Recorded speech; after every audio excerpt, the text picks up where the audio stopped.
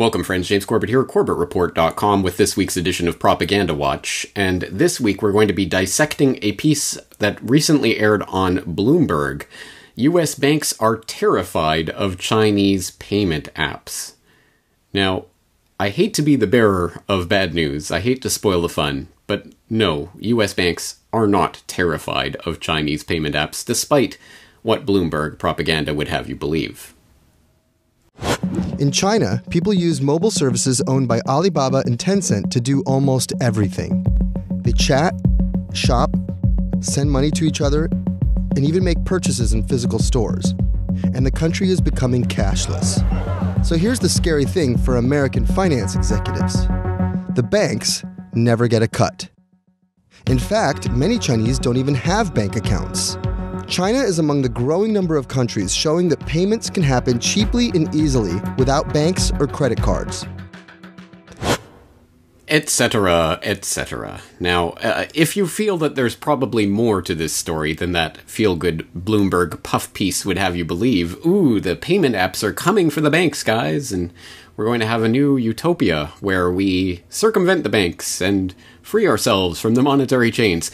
Well, if you think there's more to this story, then congratulations, you're completely correct. Now, I will, as usual, exhort you to go and watch that full piece from Bloomberg so that you know what the propaganda spiel is, but I think there's a couple of things that we have to note as gigantic red flags on this idea that payment apps are going to come along and save us from the banks. First is that we should not be actively applauding the headlong rush towards the cashless society, where all of our transactions will be stored and analyzed in real time, precisely as the Total Information Awareness Office was explicitly set up to do back a decade and a half ago, before there was the big public outcry that forced it to go underground and basically take all of its ideas and put it into the bowels of the NSA, where we know it is operating to this day.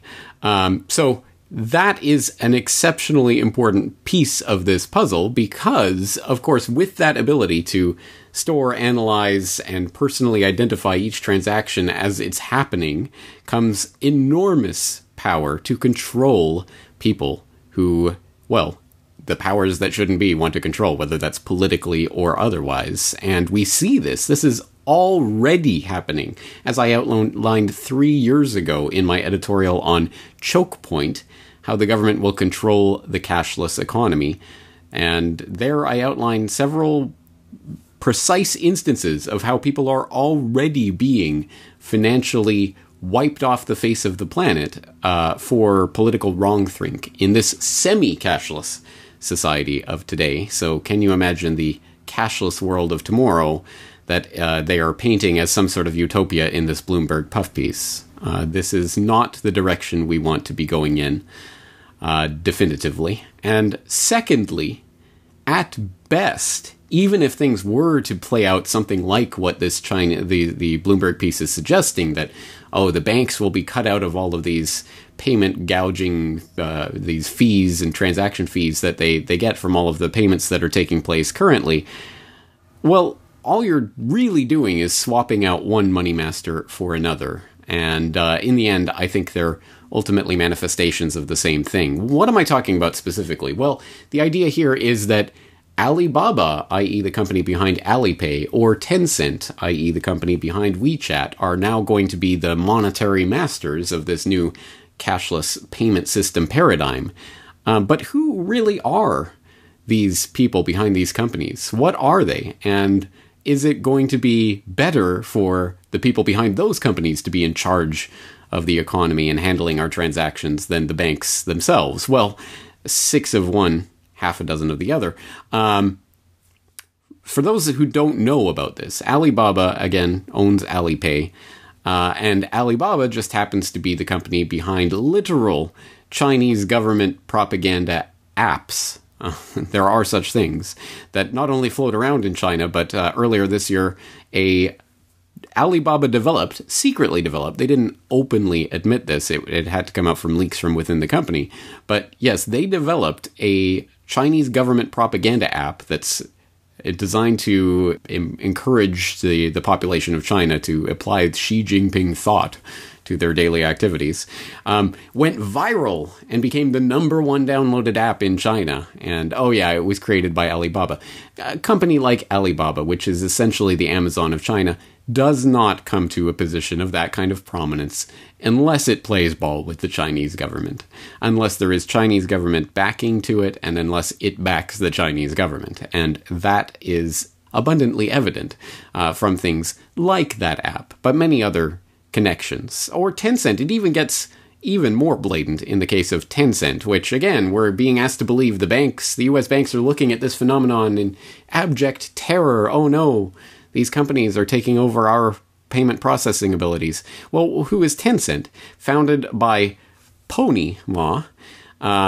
The Tencent website used to, formerly, before it was scrubbed and shoved down the memory hole, it used to admit that Ma was a deputy to the 5th Shenzhen Municipal People's Congress and serves in the 12th National People's Congress. I wonder why they scrubbed that from the website, given increased scrutiny of Chinese firms and big tech and their relation to the Chinese government. But it does still admit that President Martin Lau, the president of Tencent, again, behind WeChat, which is one of the main payment app in China, prior to joining Tencent, Martin Lau was, drumroll please, an executive director at Goldman Sachs Asia LLC's investment banking division and the chief operating officer of its telecom media and technology group. So there you go. So ultimately, it is going to be the bankers and their Bilderberg buddies who are already preparing the way for this cashless payment app system of the future rollout in the West. It's already happening through Venmo and PayPal and other things, which we know are intimately tied into the banking system and wouldn't exist without intimate and deep bankster ties of people like PayPal co-founder and Bilderberg attendee Peter Thiel, amongst others. But I mean, that's the kind of rabbit hole that one can easily stumble down when looking through the connections here and seeing that, no, the payment app system of the future is going to be controlled by the same individuals and their bankster buddies. But perhaps even more tellingly is where this is ultimately going. Because this is going to a world in which you are not only surveilled, but actively controlled, and your money is not your own. It is the government's to take as they please at any time they want for any infraction, real or imagined. Well, you jaywalked and you had facial recognition. The craziest thing, I actually got this. Yeah, so I was jaywalking in Nanshan, and all of a sudden I got a fine to my WeChat. Was it instant? It was about 20 seconds after, I guess. And I had money in my balance, it just went straight out. And this is just the most incredible thing. It just came straight out. Didn't even authorize it. And that was incredible. That's crazy. That, right there, is a horrifying story. An absolutely chilling story. This is already happening. The facial recognition camera networks are now automatically tied in with the police, who can then monitor infractions, presumably with some sort of artificial intelligence or what have you, as it's happening, and then automatically take money for a fine. Obviously, no judge, no jury, no trial. They simply pronounce you guilty and take money out of your account as a fine, and it happens in the space of 20 or 30 seconds. That is absolutely terrifying, and that is the world that this type of payment app technology, again administered in central locations by Bilderberg-connected banksters who are obviously tied in with the government, that's the vision of the future for these technocrats. And, oh, irony of ironies, that piece also comes from Bloomberg. So Bloomberg pointing out the absolute horrifying vision of the Chinese state surveillance society when it suits their purposes, but also saying how it'll be a good thing when it suits their purposes. So that's the way the propaganda functions in that sense. And just as a bonus, since we're here in Propaganda Watch, I will also direct people to Jimmy Dore, who covered this particular story recently, but I think did so in an unhelpful way by parroting the Bloomberg headline that banksters are terrified about these Chinese payment apps in the title of his YouTube video, and then spent half of the video simply watching the Bloomberg video without comment, with the only comment being his reactions on screen. Oh, wow, look at this, guys. Hey, Chinese don't have bank accounts. It must be utopia.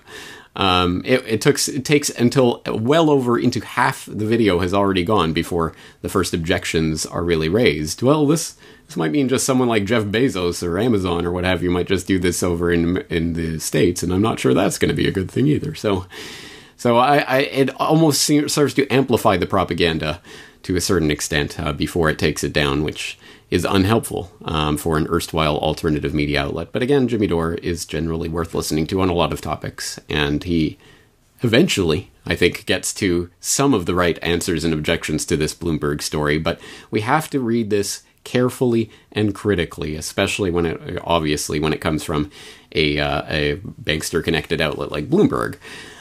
So this is the story. Long story short, no, the banksters are not terrified of Chinese-style payment apps coming to the US and elsewhere. They are actively involved in helping this process along. And yes, there are going to be transaction fees and things that will be hurt along the way, but they will more than gain from that with the new currency in the new economy, because as you know by now, data is the new oil. Where have you heard that before? So, welcome to the nightmare future, brought to you heralded by Bloomberg, as this is going to be some big strike, some blow against the banksters. It is not. Don't fall for the propaganda.